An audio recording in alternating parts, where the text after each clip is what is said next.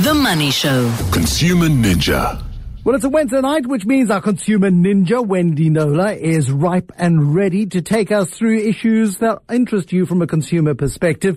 And every year, the Banking Ombud, Wendy, publishes a whole report on complaints in the banking sector. The banking sector now, just to summarize very quickly, if you've got a complaint with your bank, you go to your branch, you file a complaint, and if it gets resolved, the Banking Ombud never gets to hear about it. Banking Ombud is like the place of last resort. These are only serious cases that go to the Ombud. On average, it seems to be sort of 50-50 year on year, which cases get resolved in favor of the customer and the bank.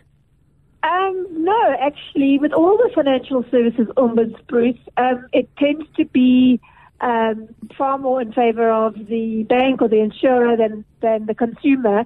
The explanation given for that is, and it is an international thing with their counterparts across the world, is that the complaints handling divisions sort of on first getting the complaint from the ombuds tend to try and stop it from becoming a formally opened case.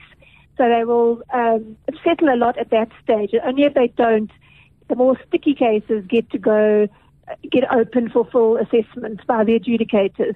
And that's why you have, it's actually this year, it's 70-something% in favor of the banks and 72 cases in favor of the banks and the remainder in favor of the consumer. What was particularly significant, now this was 2020's annual report, right? 2020 was the Ombuds Office 20th anniversary, and they thought the year was going to be about celebrating that, and of course it became about COVID. But they had an advantage in that they were quite forward-thinking with their employment practices, and already the adjudicators were working on a rota system 2 days from home. So they had all the technology they needed at home to spend those 2 days working from home. So they just very easily adapted to working 5 days from home in the beginning of hard lockdown in March, and then they scaled it back. But they're still working, like many companies, several days a week at home. Anyway, so that made them very productive. So they opened something like, quite a bit more cases in 2020 than they did, 19% more cases in 2020 than they did the previous year, which is quite good. But interestingly, the converse happened. Their stats in terms of turnaround time, how many days they took from opening to closing the case, went up. It was 67 days, just over 2 months.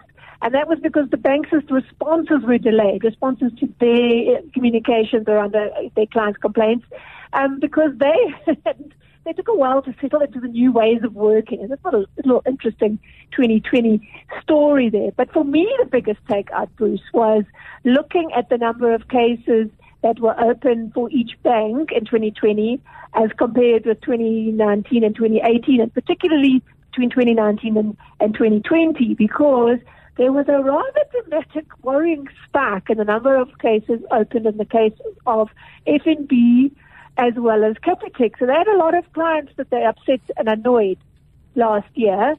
So, for example, in 2019, there were 1,707 FNB cases. 2020, 2,197. Sure. Capitec also about, almost doubled, 1,259.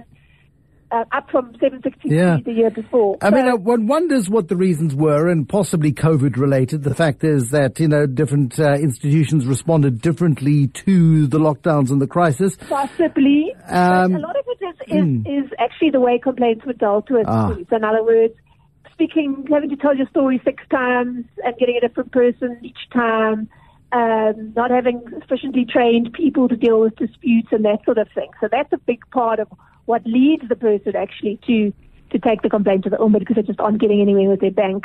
Something that I see APPS has put out a release, they've got a lot to go about because their numbers dramatically dropped from 2019. So they had 1,483 Okay. I mean, the absolute numbers, Wendy, matter less than anything else. Just the trends are interesting. So Capitec and FNB spiking. So ABSA pulling back very significantly. So far fewer complaints than in previous years. I was once on a panel discussion. I wasn't invited back. And Rita Lutman was chairing it. And I was on the panel as a guest. And I thought the panel was getting a bit dull. So I turned to the then banking ombud, knowing the answer to the question, and said to him, so which bank last year had the most complaints?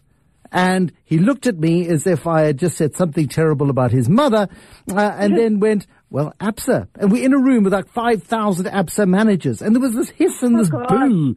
And I looked at the audience and I said, well, I happen to know the answer to that question. You knew the answer to that question. You just don't like the answer to the question. Can you fix it, please? And I'm delighted that they seem to be doing so. They did. What they did mainly, they've sort of accredited this to, the help they gave with COVID and whatever. But really what it is, and they say this, I used to get so many complaints about from people who'd been ABSA clients who'd been defrauded, and the bank just didn't want to know their story. As many still continue not to, although sometimes give a 50% will all go away, But ABSA introduced this. They call it the digital fraud warranty. When I heard about this, I thought, I don't know how this is going to work. It's going to cost the bank far too much. But my complaints just about, certainly fraud ones just dried up because they pay. They've just built it into their business model, and you can see it in the numbers, because most complaints to this banking ombuds office are fraud-related, sadly, in all categories. And so that's really interesting to see it coming out in the numbers. And the other two banks going in the opposite direction. It must be said that all the other big banks did have slightly more cases opened in 2020 than they did the year before, but not as dramatic as FNB and Capitec. So I would imagine, and certainly one would hope, that they'd be looking very hard and long at their processes and the training of their people to try and get those numbers back down to what they were previously. How important is the overall size of the bank in terms of retail customers? The two biggest retail banks, of course, are Capitec. They sign up 160,000 new customers every single month. You would expect them, with over 15 million customers, to have a higher number of complaints. And FNB also went on a massive customer acquisition drive a couple of years ago. Again, you'd expect them to have a higher number of absolute complaints relative, because they've got more customers. Absolutely. So that's why I was looking at the difference in their particular complaints year on year, rather than comparing them just straight on numbers with other banks, because that's obviously important. But the trend in number of cases from one particular bank to this complaints to this office does tell a story. And clearly FNB and Capitec aren't going to be issuing any press releases about that, as ABSA has seen fit to do, because their numbers look good. So it's is comparing apples and apples in the sense that it's looking at how each bank is performing now. One other thing, if we've got time, and I just think is worth mentioning, is that I love it when the Ombuds offices include case studies in their report, because they really do tell the stories better than the numbers.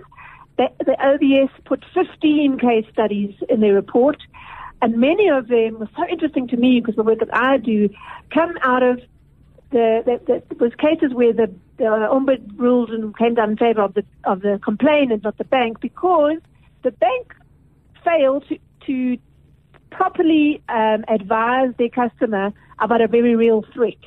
So that's a huge red flag for the banks, that they really need to communicate these things properly, because if it goes to the Ombud and the Ombud finds out you didn't do right by your customer in terms of communication, they are going to be paying out. Good news. Thank you very much, Wendy Knowler, our consumer ninja, on a Wednesday night here on The Money Show.